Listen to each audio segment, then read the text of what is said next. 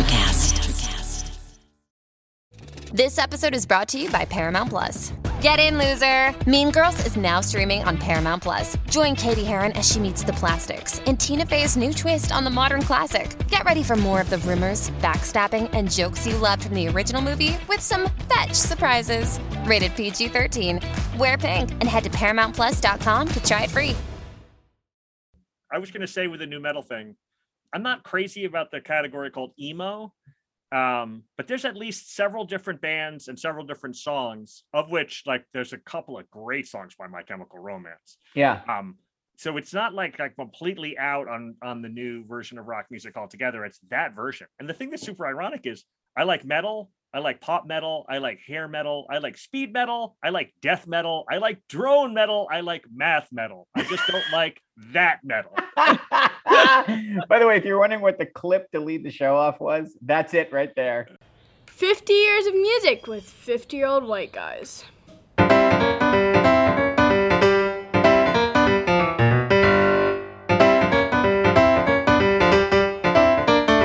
right. Fellas, how the heck? Wait a minute. Why aren't you guys dressed? Did you not get the email? Oh, I'm sorry, I missed it. You are all dressed fancy, sir. You are. I mean, we are now part of a corporation. We've gone corporate. Ben Barton, are you wearing your suit and tie? I'm always here to bite the hand that feeds, Timmy. Don't put the hand too close. You know what I mean? Not only am I not wearing a suit, but I am actually not even wearing pants.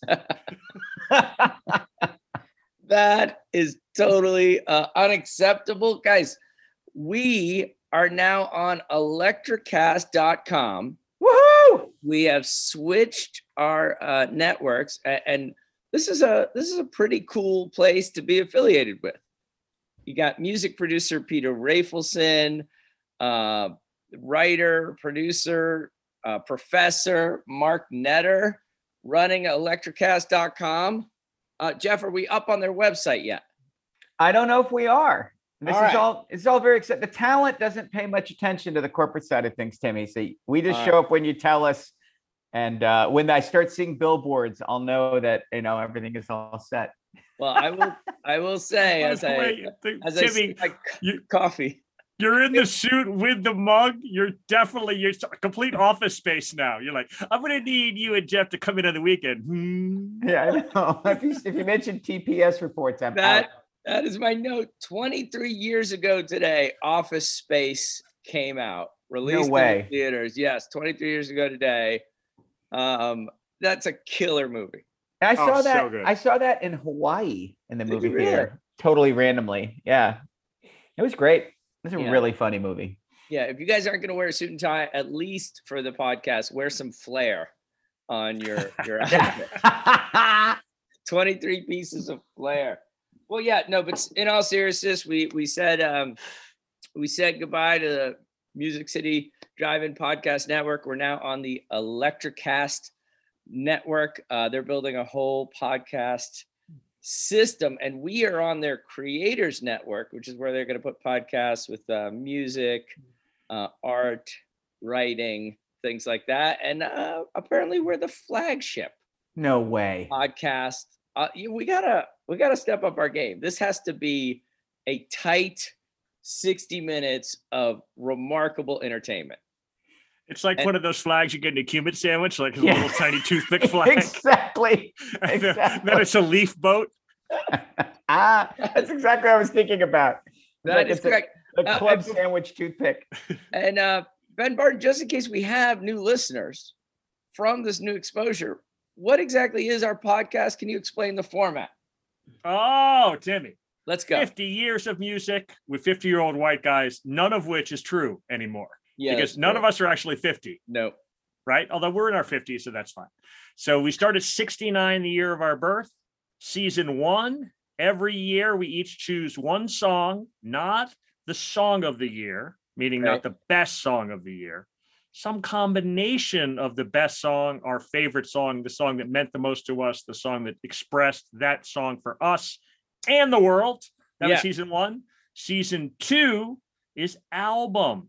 But again, not album of the year. It's a Right. favorite album. Sometimes it is the album of the year. It's a combination of things, and we talk it through.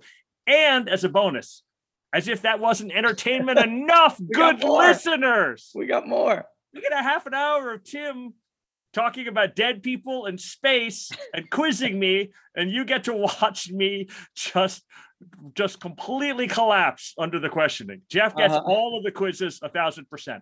And dear listeners, if you haven't been listening for a long time we did it at night, and this is after I'd had a couple of glasses of wine. So when I lost these quizzes, I was like, well, what are you going to do? I'm in this relaxed state. Tragically now I'm in month and a half of dryuary, and I still don't know anything. It's horrible. Still I think I'm stupider without drinking. It's a disaster. How is that that's- going, by the way? How is January. January, February, whatever? I am close, man. I'm 9 days away. So it's just going okay. Is it like in The Simpsons where Homer's checking off the calendar with that like little squeak? He can't quite make it through. That was what the first couple of weeks were like, but it's not quite that bad, but it's in the neighborhood. Yeah. It's, All right, yeah, because it's also like cold and dark, and it's like you get home. Yeah, no, for sure. Are you reading Mouse in protest at night as well? That's Tennessee's been in the news for dude, that was banning that India's- book. That's right India around the corner. Kincannon, mayor of Knoxville, Tennessee. That's her biggest, best Facebook post of all time was a mouse Yeah, post, for sure. I agree. So yeah, we've been on top of it, and she's been Nice. great. I mean, we went to Auschwitz and like one of the things that was really funny. Is, By the way, you don't hear those Tough two segue. sentences Tough right next to each segue other. right there. We went to India Auschwitz, posted comma, posted and one the thing that was stupid- really funny. India posted the Rough. mouse thing, and I was like, you remember that you didn't want to read it, and the only reason we read it is because I bought it because I like graphic novels. And she was like, I do not remember that at all. That's not something that I remember. No, that's great. Jeff Simons, anything to add about the podcast before we go on? I mean, the witty banter just kind of perpetually speaks for itself, wouldn't you say? I would just add that, and I would add an openness of heart and mind, and a deep desire to interact with our fascinating listeners. It's Yes. fascinating you say that, because there was a great Facebook post from David Chan down in New Zealand, where he reaches out to his buddy on our Facebook page and says, this is what I was on about at piano this morning. Hilariously funny. Which I love the fact that two guys at piano class are talking about our podcast. I say thank you so much. And he says, Tim and his complicated heavy petting session with his crush had me rolling in stitches. And I am happy that the foibles of my romantic past are enlightening New Zealand listeners. I want to know what piano class is like for two adults. Like, is that like 27 pianos in the room and there's somebody in the front? Like, or they bring in their kids to piano. that's what I think. Yeah. Don't you think that they're out in the hallway, like talking their way through the piano lessons? I don't think we have any piano in our Grammy winner. This is the album. Sorry, Welcome to 2001. That's the name of this particular episode. I would just also add slick production to the list of things you could get from the podcast. Right. It's a tight ship here. Go ahead and play us your choice of whatever song you want from the Grammy-winning album of 2001. It's the Grammy winner. Oh Brother, Where Art Thou by various artists. No, Jeff. No music. No sound. Yeah. Hold on a goddamn minute. It's been a couple weeks since we did this. You better hope the music goes in, because I'm going to vamp on your ill-fitting suit any moment. It's on the tip of my tongue. I really want to break it out. He's doing a David Byrne thing. Yeah. All right, here we go. Please don't do that. In constant sorrow all through his days, I am a man of constant sorrow.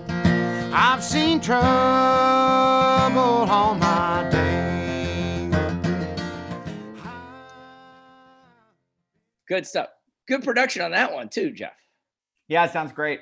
I'm Is that irritated. your favorite song? That can't be your favorite song. No, it's the one everybody knows, though. Yeah. For God's sake, I'm a little irritated by this record because it's like Buena Vista Social Club or Everyone. other like albums that everyone buys in the year. It's like the genre album. I was like, oh, maybe I like bluegrass. And then this is all they have. We're like, oh, maybe I like Cuban music. And they have like, but so it feels a little bit like people going out to, to ethnic food once a year.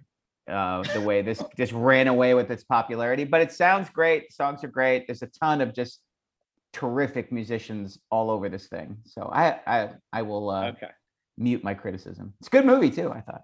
I have Down to the River to Pray. That's my favorite. Yeah, it's great. Alison That Krauss, was right? So pretty. Yeah, So totally. Oh, I And really agree. like. What's the Gillian Welch Alison Krauss duet? Is it "I'll Fly Away"? Is that is on this record? That one's really good too. Yeah, totally. That's track 9. Okay. All right. Well, let's get into 2001. Of course, the story of the year for the three of us, I'm sure, is September 11th. I think on the last podcast, we kind of covered where we were and how we were feeling. So I was thinking on this podcast, what if we were to go to September 10th and think about what the world was like on that day before? Did you know that Leighton Hewitt, the day before, defeated this person at the US Open in Flushing Meadow, New York? Which tennis player lost the US Open that very weekend? God, no idea. Like none. None. You guys aren't tennis fans. I keep forgetting that. No. It was Pete Sampras. Oh, I don't know. Nice. All right. How about this? You are music fans, are you not? I think actually I was watching Pete Sampras lose the US Open at Ben's wedding. Remember there was a big tennis final the day you got married, Ben, and when we were Weirdly, waiting. I don't remember that, Jeff. You know what? I had other things going on. That's Did strange. you know? Well, while we were waiting for you guys to show up all pretty at the reception, like all of us who were in the wedding party were in that little farmhouse, and somebody put on the tent, and we were all kind of Wait. like biding our time watching. What year was this? What year did you get married? 90 something. 95. I Five. should know that one, but it's 95. And where were you? We were in Lincoln, Virginia. Beautiful Named Lincoln, Virginia. yeah. Okay. All right. So back to September 10th. Yeah, okay. Who was playing at the Madison Square Garden? Had a series of shows. Billy Joel. Not Billy Joel. Fish? No, it was Michael Jackson.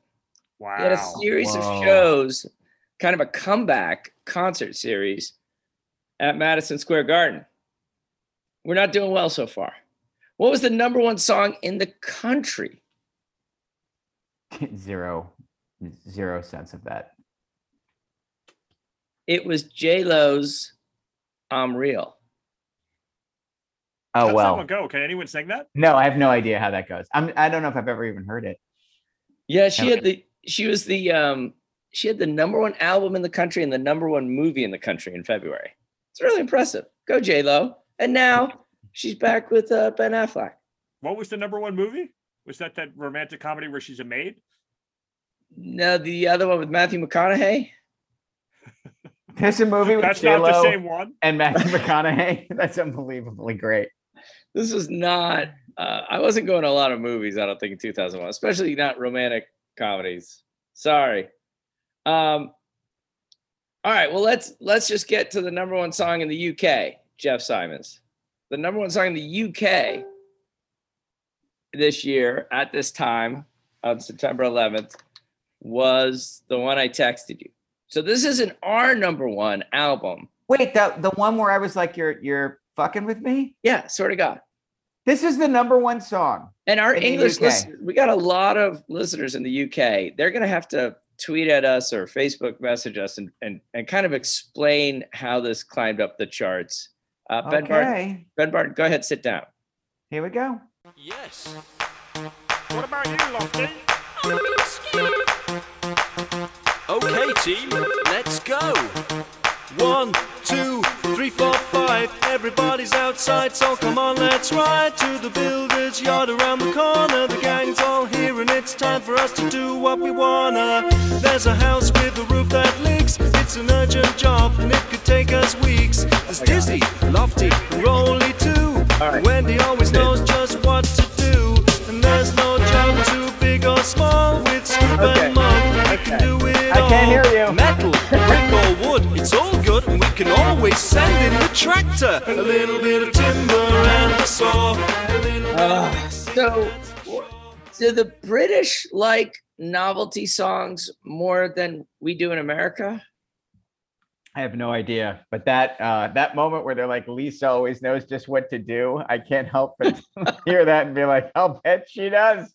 Hey, Wait, so this comes after Mambo Number 9 and is making fun of it, or Mambo Number 9 is based on this? Oh, it's an homage, right? It's Bob the Builder, Mambo Number 5, from the TV show for kids, Bob the Builder. That's amazing. That hit number 1 in England, and they didn't all commit mass suicide. Like that wasn't it. It's pretty bad. It is pretty bad. All right. So September 10th, you guys are not remembering a lot. There's no way you're going to name the number 1 movie. So I'll just tell you the number 1 movie. It was The Musketeer. Can you tell me who stars in it? No. Oh, The Musketeer? The Musketeer. Just help us, Timmy. Oh, it was a lovely reboot with Chris O'Donnell. Nothing. Chris O'Donnell. It was his big star turn. No, okay. And the number 1 TV show, Who Wants to Be a Millionaire? Oh, is this the original with the California schmuck who owned a home and pretended to be a millionaire? No, this is the game show. Yeah, the game show. It's Regis. What were you talking about? Who Wants to Marry a Millionaire? All right. I've got 3 television shows that come out. Which one are you going to bring to your desert island? This is in 2001. Oof. Lost, The Amazing Race, Band of Brothers. You go first, Ben. The only one of those I've even watched any of is Lost. I've actually watched, I guess, half of Band of Brothers. Band of Brothers is a lot shorter. There's a lot of seasons of Lost, so I guess I would take Lost. I have never seen a minute of any of those 3 television shows. Oh my God, you guys haven't finished Band of Brothers? I never even started it. Oh, it's remarkable. I didn't have HBO. Okay. I mean, you're the only true blue 50-year-old white guy because you're like, I'm really into that World War II stuff. That's really something to check out. Maybe that's true. My father, dear listeners, is a renowned World War II history professor. And so I got a lot of it in the upbringing. You didn't need any more.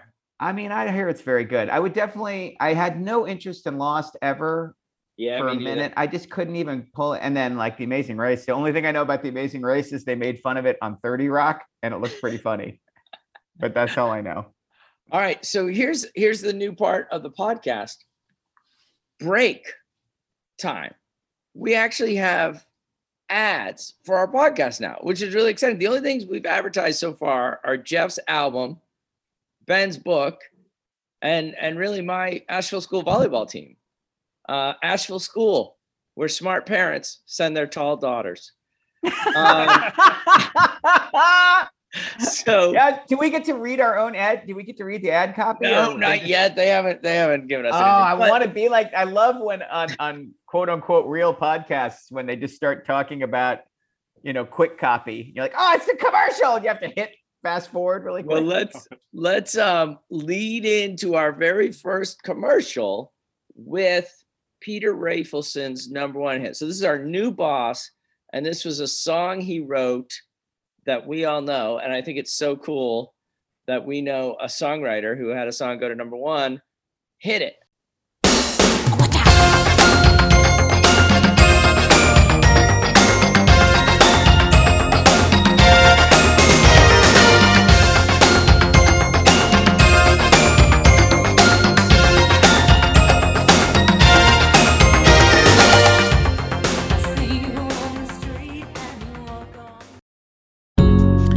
Life is hard, but finding a really great podcast makes the days go by so much easier.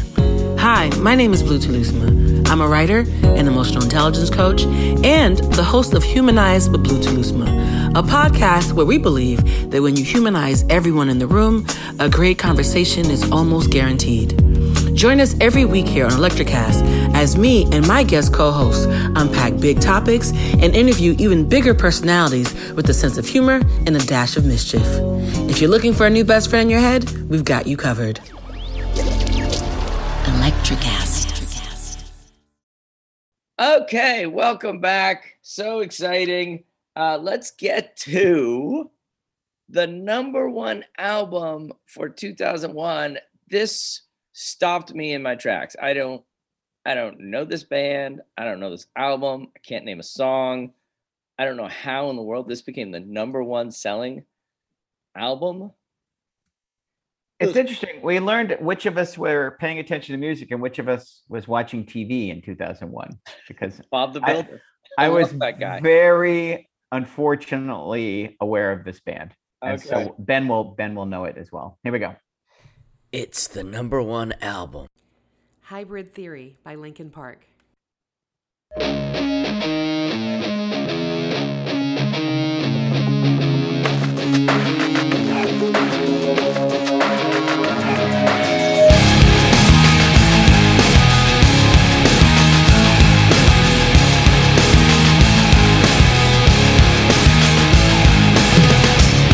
Not take this anymore.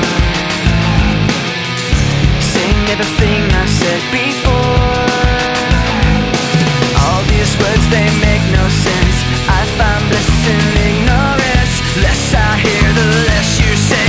You'll find that out anyway. Just like before. Everything you say to me takes me one step closer to the edge, and I'm about to break. I need a little room to break, 'cause I'm one step closer to the edge.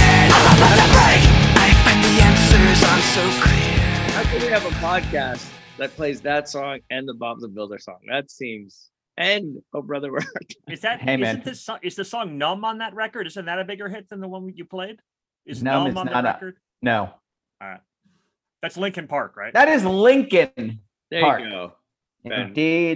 Indeed it is. So through the course of this, I think season 1 and season 2, I've continuously been pointing out how, like, they say there aren't any big hits that are rock albums after the 90s, and that's the end Yeah. of it all. And the thing that's really funny is how wrong I am. yeah. What I meant by that is listenable. Cinnamon rock albums. That is exactly what you meant. There actually are a bunch of great selling new metal, and they spell new N-U just because, like that's one fewer letter than NEW. That basically tells you everything you need to know about the entire genre. Unlistenable, hideous crap. Like just so bad. Like the singing is terrible. The weird, like funny scratching / drum machine in the background, terrible. Lyrics are dumb. I don't even like the guitar sound. I guess, Nope. and they're not even that good at playing the. I was about to say, I guess they're technically good, but they're not even that good at playing the guitar. You don't like them? No, they suck. This Yeah. entire genre sucks. Yeah. It's amazing how little I connect with this genre then and even more now. Like this Linkin Park sounds to me like what a bunch of like Midwestern frat boys having a temper tantrum would sound like. You know what I mean? Like Are they they just from the got Midwest? I don't even know, but like I okay. imagine a bunch of guys in a frat at like big school university, and they just got a letter from the crusty dean saying they can't throw their toga party. This is the sound of them being upset about it. That's what the song. It just like sounds like Much Ado About Jack Shit. That's how I would describe the entire new metal genre. Like I am very upset for little reason. For 4 hours. I See, just I don't feel- buy it. I don't buy it at all. I think they're from like Arizona or Vegas. No, dude, I actually, having done no research whatsoever and off the top of my head, I think that's Linkin Park, Chicago. I think Yep. that's what it's a reference to. Oh, They spell you're- it differently. But No, I think- you're wrong. They're from Agora Hills, Southern California. Oh, better yet. Okay. Huh. But that's perfect. Like, yeah, that's southwestern Arizona, SoCal, Vegas. It reminds me Yeah. of teaching in Vegas. This Ugh. is the sound. I mean, I assume that many a strip club is still using Playing new Linkin metal. Park. Yeah. The good news is I have a Linkin Park reference in my album of the year talk. Oh my God. Yes, we presaged it for sure. Only too awesome. Ben. All right. My last two September 11th references, which I think both of you will find interesting. An album comes out on September 11th. Oh, I know that one for sure. What is it? Love and Theft, the Dylan Yeah. record. I bought it. Yeah. By way the way, home. my album of the year came out on September 11th too. Ooh, about interesting. Okay. Also, Gerard Way, who was, you guys ever hear of the Umbrella Academy comic book series? Yeah, Yes. sure. Yeah. Yes. He was from in New Jersey, witnesses the planes, is so distraught that he's like, I got to get on with my life. I got to get out of my parents' basement. I got to get off of Umbrella Academy. And he forms a band. Does anyone know what band? Nope. My Chemical Romance. No way. Is How about that? born on September 11th because he's like, I got to get going with my life. I got. Oh, and I was gonna say with the new metal thing, I'm not crazy about the category called emo, but there's at least several different bands and several different songs, of which like there's a couple of great songs by My Chemical Romance. Yeah. So it's not like completely out on the new version of rock music altogether. It's that version. And the thing that's super ironic is I like metal, I like pop metal, I like hair metal, I like speed metal, I like death metal, I like drone metal, I like math metal. I just don't like that metal. By the way, if you're wondering what the clip to lead the show off was, that's it right there. Make a little mark for yourself. That's the start. All right. Brilliant. So, of course, other things happened in the year 2001. Napster gets shut down. Apple introduces iTunes. I wonder if those two things are related at all. I remember. Do you remember the last weekend of Napster? I don't. Did you go crazy? Did you just? I didn't because I had Okay. already gone a little crazy. But I remember being in Borders. Remember bookstores? Remember Borders bookstore? Oh yeah. And I'm looking at the CDs, and there's a giant run on those, like, remember those huge, like 1,000 page books, like the All Music Guide to Jazz, or like Yeah, totally. 10,000 albums of world music you need. And people are just in there grabbing them. And I said I'm like, well, you don't really see a rush on this section of the bookstore that often. And they're like, it's been all week. We can't keep them on the shelves. And it's because people are going home and just downloading them off Napster because there's only 72 hours left. So I would love to see the statistics of the last 70, like how many Femi Kuti records was downloaded in the last 24 hours of Napster. Oh, that is great. The human genome sequence is revealed in 2001. And this is when did we talk about cloning Dolly the sheep? Was that like 7 years ago or something? It makes me think, gentlemen, somewhere that we don't know about, maybe Area 51, maybe deep in the Himalayas and some tunnel network. Do you think a human has been cloned? Do you think clones are out there right now in 2022?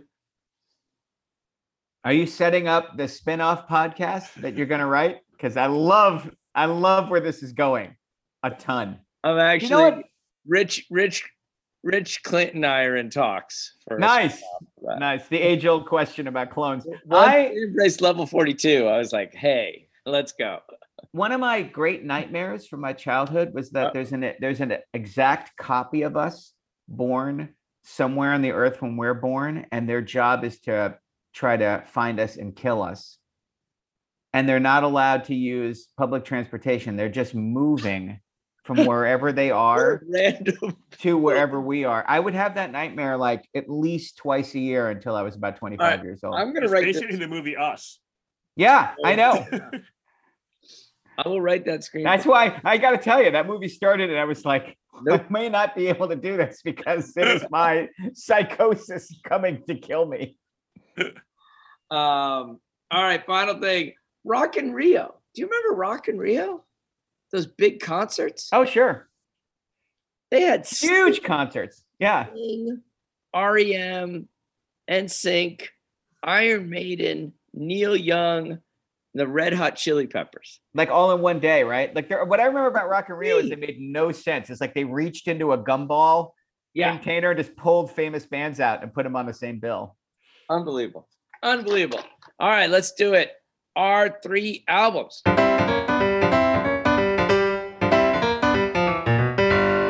Our 3 albums. With the theme of we may have new listeners this week. So I put some limits on myself this year not to bring up bands that we already talked about. And so I got this is not a very obscure pick. It might be a little obscure for our American listeners, but our our UK listeners are going to be like, why are you even bothering? One of the things that Ben will tell you I love to do, and it's going to become a kind of a theme in this decade, is I like to listen to bands that don't speak in English. It doesn't bother me at all. I'm not a big lyric guy. And so when a band is great and they're speaking in tongues to me, I can just go with the phonetics of it and really get into a song and just make up what I think they're singing. So this is the first one of these bands of the decade. This is a Welsh band formed in the mid-90s and signed to Creation Records in 1995, right after Oasis made all the money in the world for that label. So Creation has this moment where they sign a shit ton of bands from 1996 to 2000 when the label goes under. And some of the bands they sign are pretty bad and don't go anywhere, but they strike gold with Super Furry Animals, who made the record that I'm choosing for 2001. I have no idea how to pronounce these guys' names, but Gruff Rhys is the kind of mastermind behind it. He's the songwriter, he's the lead guitar player. And one of the things that's fascinating about this band is their mastery of early digital technology in relation to a straight up analog rock and roll band. Their first couple of records are pretty hit and miss. They put out a record called Fuzzy Logic in 1996. It has a top 10 hit on it. And then they are kind of bumbling around in the underbrush, kind of just about to be famous in the UK. They never break in this country. They make a record called Gorilla. They put out a 25-minute single called They Don't Give a Fuck, which is a hilarious listen and goes on absolutely forever with them just chanting a 2-line lyric. But in 2001, they put all of the songcraft and quality of musicianship together with the experimentation and digital manipulation. They get it all completely right on what is their one really fantastic record called Rings Around the World. I cannot express to you how wonderfully weird this record is. And if my co-hosts will indulge me, I want to play 2 clips because you cannot find an 80-second sample that really sums this record up. It's got like straight up pop music. It's got shuffly rock and roll. It's got lush ballads. It's got disco. It's got heavy metal. It's got kind of trip hop sampley stuff. It's very, very funny. A lot of the lyrics are really funny. And it's really, really ambitious without being pretentious, which is a hard thing to pull off. I saw this band the next year on this tour, and I could not believe how capable they were at recreating the sound of the record on stage.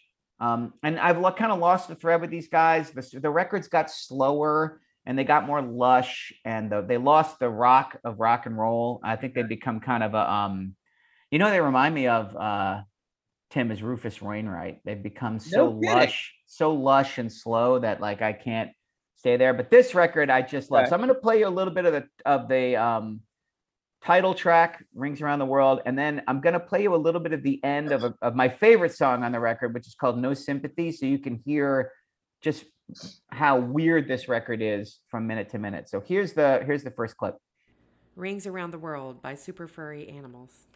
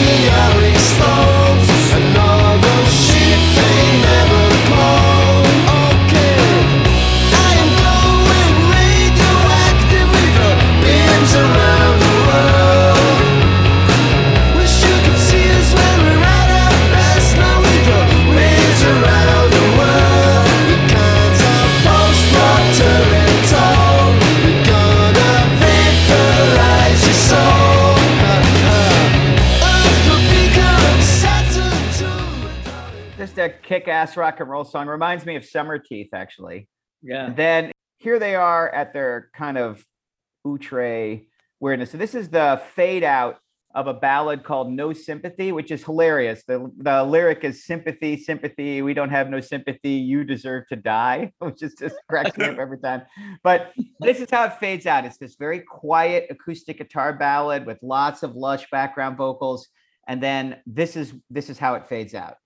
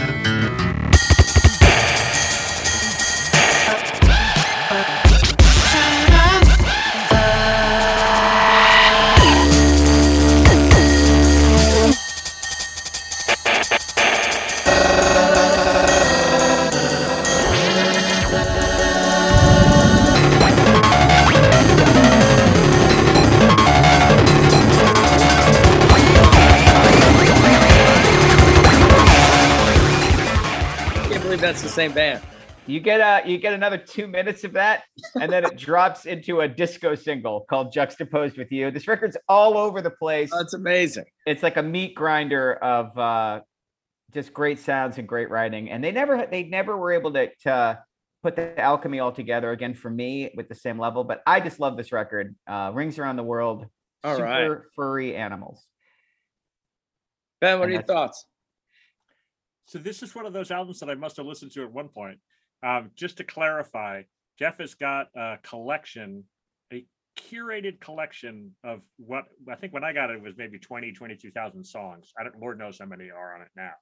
And one of the times I visited him in the last 10 years, I just brought a gigantic hard drive and I just got it all. So I have Jeff's entire music collection. And so there are bands where I've just like tried to listen through it. And I know this is one of Jeff's favorites.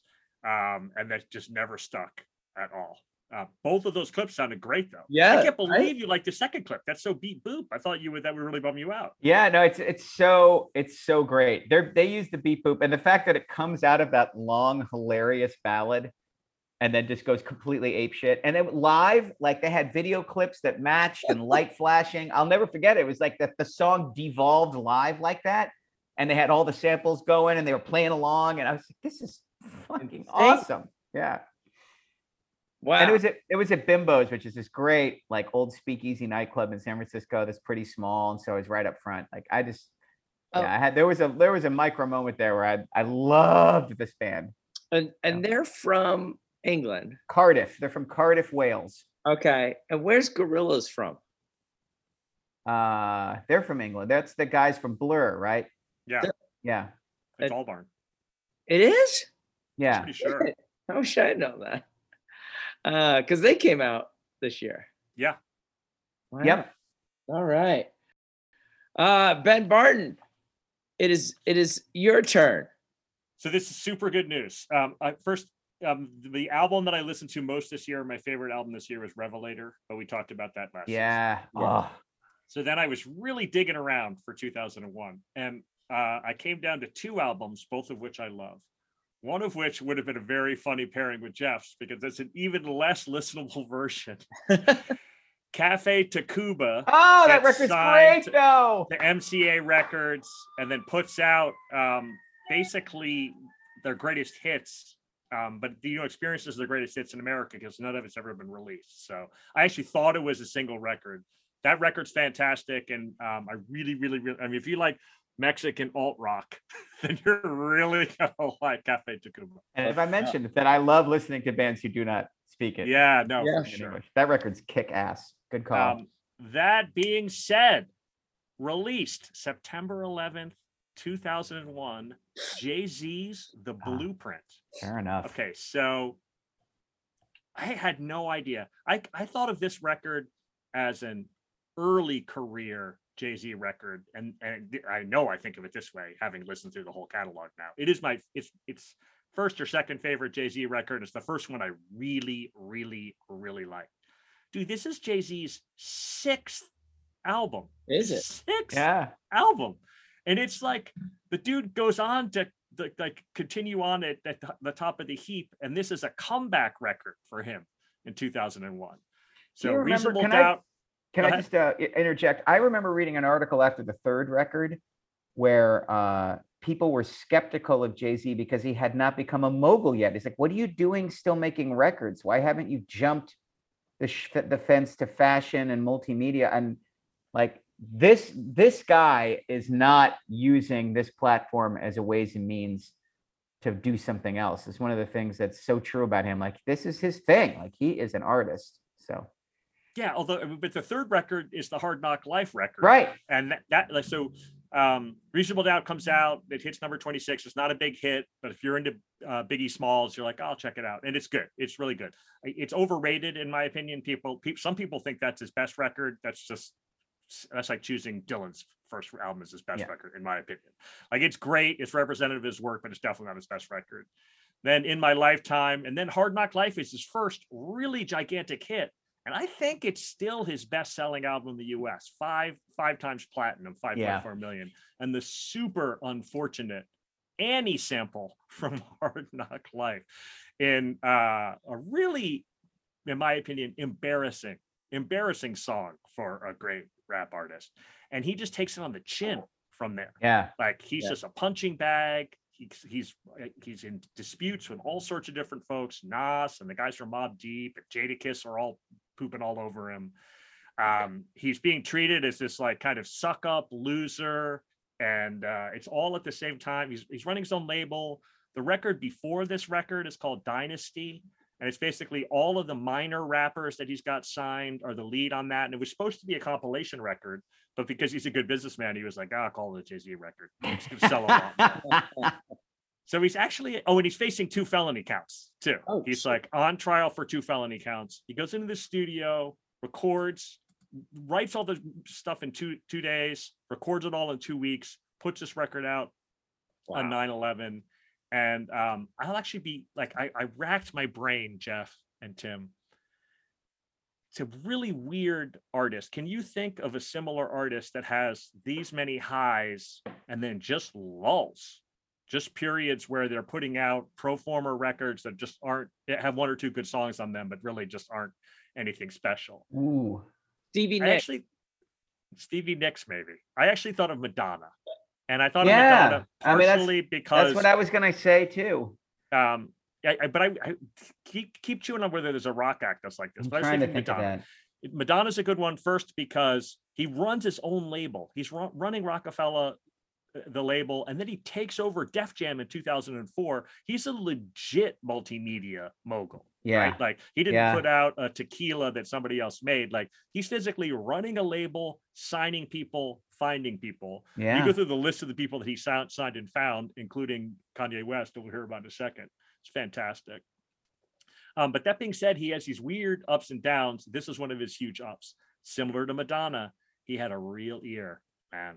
Like, he breaks Kanye West on this record. There's 4 Kanye West produced songs on this record, and they're the best songs on the record.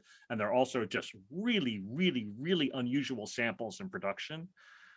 It's actually kind of crazy. There's 4 different, and he's got Timbaland on this and several other producers on it. And yet it sounds like this unified work of art. That's how powerful an artist he is. And it's super similar to Madonna, where she'll do that too. You know what I mean? She'll have multiple producers. She's bringing together different sounds on a record. But at the end, it's obviously a Madonna record. That's where Jay-Z is. I'm going to follow Jeff. And this was my plan originally. I'm going to do 30 seconds of 2 songs. Nice. Okay. First song, Jeff, give me the first 30 seconds of Takeover. Don't play it yet. 30 seconds of what? Sorry? Takeover. Yeah. Okay. All right. So Takeover is his comeback song. It's not the single, but this is the diss track. He goes after Nas. He goes after Jadakiss. He settles all of his business. It's one of the all-time great battle rap songs. And Jeff, see how long it takes you to get the sample and see how perfect. It's a Kanye West one, and it's a classic one where he chooses just the perfect song to sample that you never would guess would be the background of a great rap song. Takeover. The Blueprint by Jay-Z. Come on! Woo!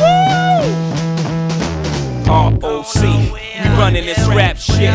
Memphis Bleak, we running this rap shit. B-Mac, we running this rap shit. Freeway, we running this rap shit. Owen Sparks, we running this rap shit. Chris and Neat, we running this rap shit. The takeover, the break's over, nigga. God MC, me. Did you get it, Jeff? Nope. 5-1 by the Doors. Of course it is. Damn it. Amazing. Wait, 5-1 by who? The Doors. 5-1, 1, 2, 5. None of us gonna leave alive. God. So I should have gotten it when that shitty keyboard came in. That's so Ray Oh yeah, Manzarek. totally. Dude, and it, I mean, like, as long as they're sampling it, they got to pay for the rights for it. They do the whole thing. The guitar solo's in there, That's and awesome. it's a great one, and it's actually a little bit similar to the Sugar Hill Gang, where I prefer this song to 5-1.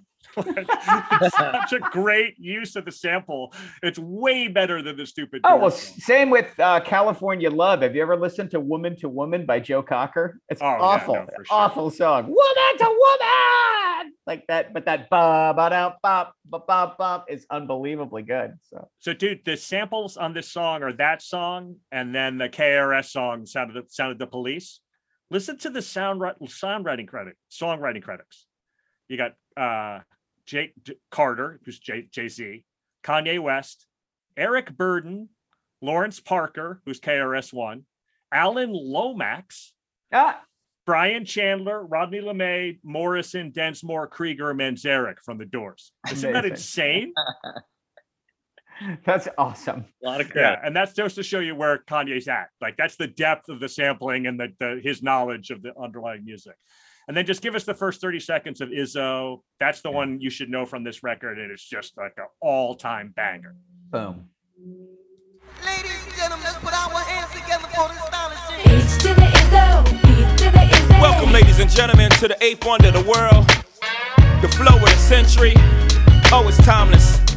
Ho! Thanks for coming out tonight.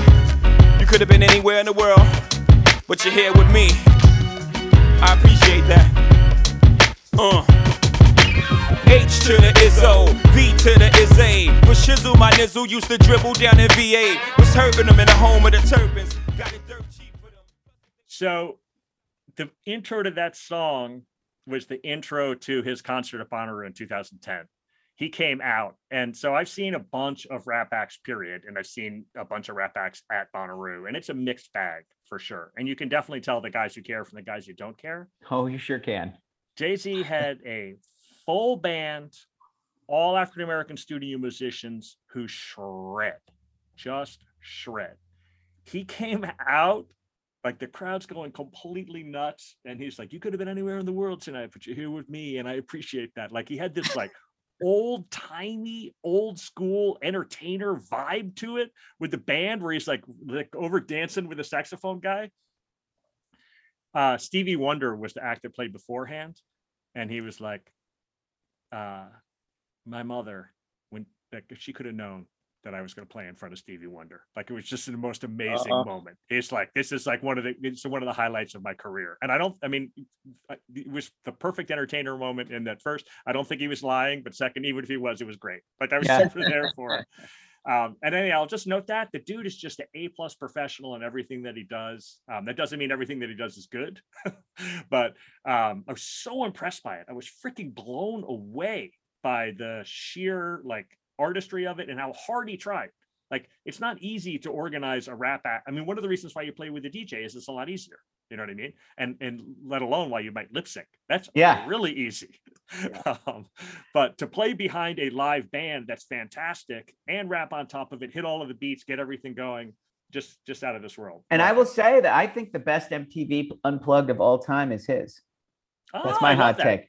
I've found my way back into Jay-Z watching that MTV Unplugged. He killed it. He killed it with that like stripped down live performances. The Roots, right? Weren't the Roots his backing band? Totally. Yeah, no, for sure. Just smoke through all of those tunes. They sound fantastic. And they don't have the big depth of production. Like you listen to Takeover in headphones and it sounds like it's going to come and burn your house down. But he was so musical on Unplugged. And so I'm not surprised that when he had the full band 7 years later, he was equally fantastic. But and I forgot I had a Jay-Z low line, just in case you're wondering if I was kidding about him doing something bad. He puts out an EP of Jay-Z Linkin Park mashups. There it is. God. There it is. Including the song Numb/Encore, which Encore is a great Jay-Z song. Numb is not a great Linkin Park song. They perform it at the Grammys, and a special guest comes out in 2004. Can you name this really, really sad special guest? Oh, sad? Perhaps, no, I can't. Perhaps the greatest songwriter of his generation or of any generation. Paul McCartney. Oh God, that's so bad. McCartney comes on stage with Jay-Z and the Linkin Park and plays them out to Yesterday. Oh my God. What? Yes, that's a thing that happened. Find it on YouTube. Even like Jay-Z's like, I like making money too, man, but this is a lot right here. Like like the Linkin Park guy's like, yeah, with Paul McCartney, and Jay-Z is like, this is a shame. And it's amazing because you love that 4 or 5 second song that McCartney has with Rihanna and Kanye. I do, absolutely. Yeah. I've got a crossover. I've got a rock act with lulls. I'm gonna go with Santana. The ultimate lull band. Black Magic Woman, like 20 years. That weird Willin song in 1980, and then Smooth in 1995. Wow. Right, but most of those things suck. Well, yeah, but come on, that's a good one.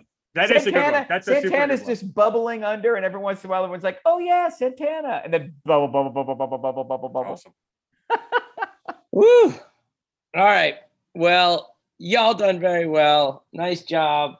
I don't know, like I had a hell of a commute this morning, so I'm not in a great mood. To those of you listening at home, Tim just went to his coffee mug prop really effectively. I am ready for a little music for the morning after. Pete Yorn. Oh, okay. I was going to ask the morning after what, but now I know. Okay. And I'm going to go with opening track, Life on a Chain. Yeah, that's a good song. You guys song. tell me all about Pete Yorn and where the heck he went. Music for the Morning After by Pete Yorn.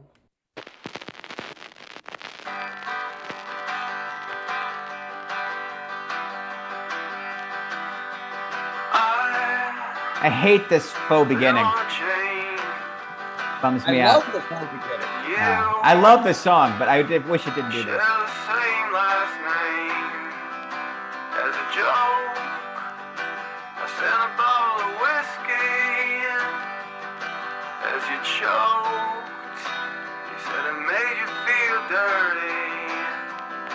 And I was waiting over here, the life to begin. Was looking for the new thing, and you were the sunshine, hitting my front line. I was alone, you were just around the corner from me.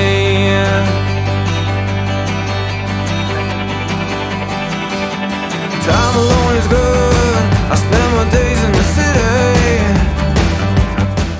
This is exactly what a 31-year-old white man needed in 2000. Like, I just got married, and Pete Yorn comes along and reminds me that even though the minivan is just around the corner, I can still be cool.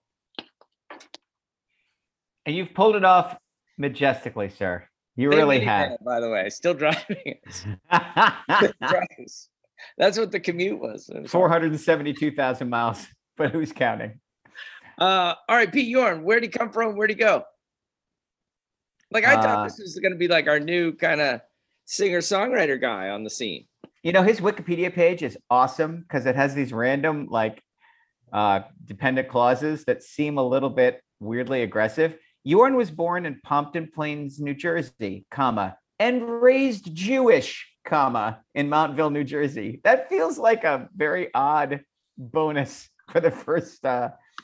His dad is a retired dentist. He attended Montville Township High School.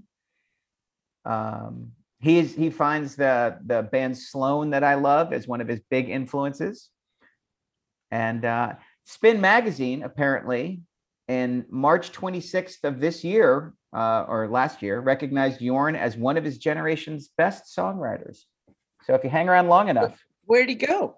Like, why only one out? Did he have more albums? Yes, he has many, many records. He put out I went away then. 4 or 5 records, and he's been putting out music really consistently in the pandemic. He's put out 3 or 4 live records, and he just put out Pete Yorn Sings the Classics, which includes the Pixies' Here Comes Your Man and Moon River and some other great songs. So the problem is me, or did record companies? No. Just being way too generous. I have no idea what happened, but it's a really, really weird looking discography. So I bought this record in 2001, and I'll just be frank, the rest of the record doesn't hold up to that song. Well, Strange Condition is good. The second song's great. It was like close enough where I was like, oh, this, maybe. Maybe they front loaded the album with the winnable songs. You get a 2-year gap until Day I Forgot comes out in 2003. Then you get a long gap till 2006 Nightcrawler, and that like Day I Forgot sells 200,000 copies. Yep. And Nightcrawler, like, they don't mention the sales, so it doesn't sell. Well, part of it, right, is this is not a moment to be a singer-songwriter. Like, no one, this is the height of something else. So he's when Rich Price gets dropped?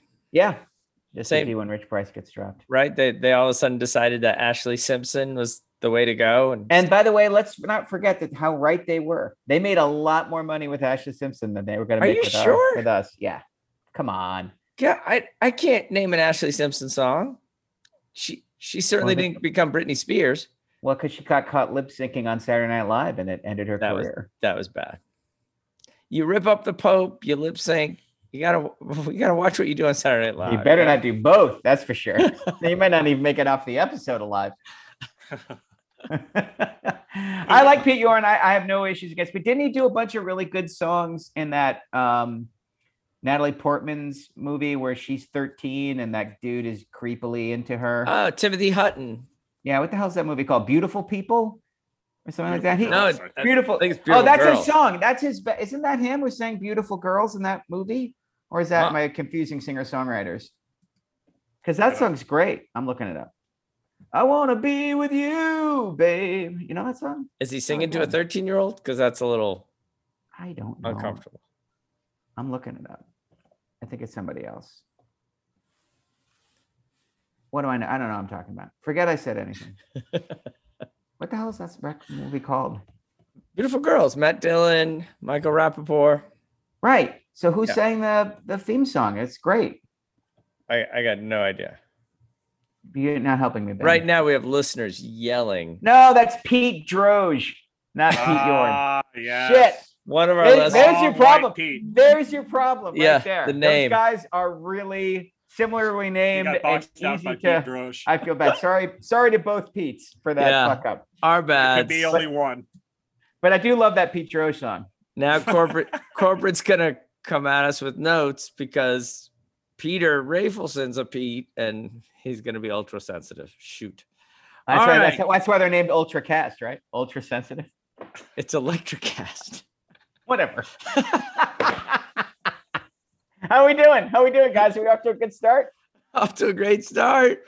Bringing that Gen X energy, I love it. We're just like Letterman. We'll never sell. We will sell out, but we'll carp about it along the way. Right? Are you being sarcastic? I don't even know anymore, dude. All right. Well, you guys have a fine Another Saturday. triumph, fellas. That was Timmy, fun. thank the boys in the corporate. I mean, you're really helping us out in the suit and everything. You're representing us well. We like it. We like it. All right. Yeah, the market research is gonna come in about Oh, by the way, yeah, like switching over to Megaphone. We've lost China. I got to figure out how to get us back into China. I don't understand what you mean by that. So we were ranked like what 17th or something in China, and I released the new podcast, and it's not. We have no downloads in China yet. Well, I mean, doesn't make sense. Seems like there's one big change. Yeah, I gotta fly over there, Timmy. Head over right now. You need to kick the door open at our new headquarters and be like, what the hell? I'm gonna fly to China, bring it in on a little disc, and then. So, I'm teaching some kids who are friends with Eileen Gu because she's from here. Uh-huh. And she went to my wife's the high school where my wife teaches. Right, So, right. That's been a big story. I bet. On these parts. How much did you enjoy Eileen Gu's freestyle skiing, Ben? I'm sure you've been following the Olympics really closely. I honestly was like, mental note. Who is this person? And then I was like, my mom. Same with me. I had no idea what you're You talking don't know about. who she is either. You guys are awesome. I've got Google. I'm gonna go figure it out. All right. She's big enough that Google is going to be spelled G-U-G-L-E by the time her career's over. All right. She's a big deal. Ben and I are behind. All right, fellas. See you later. Love you guys. Bye. Love you. Later. Bye.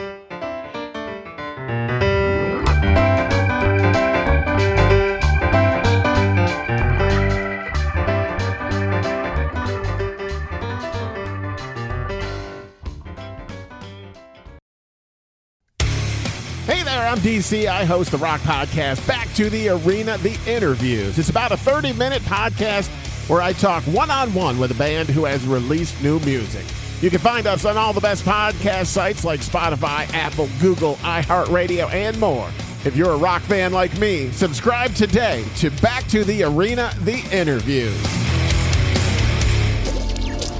Electricast.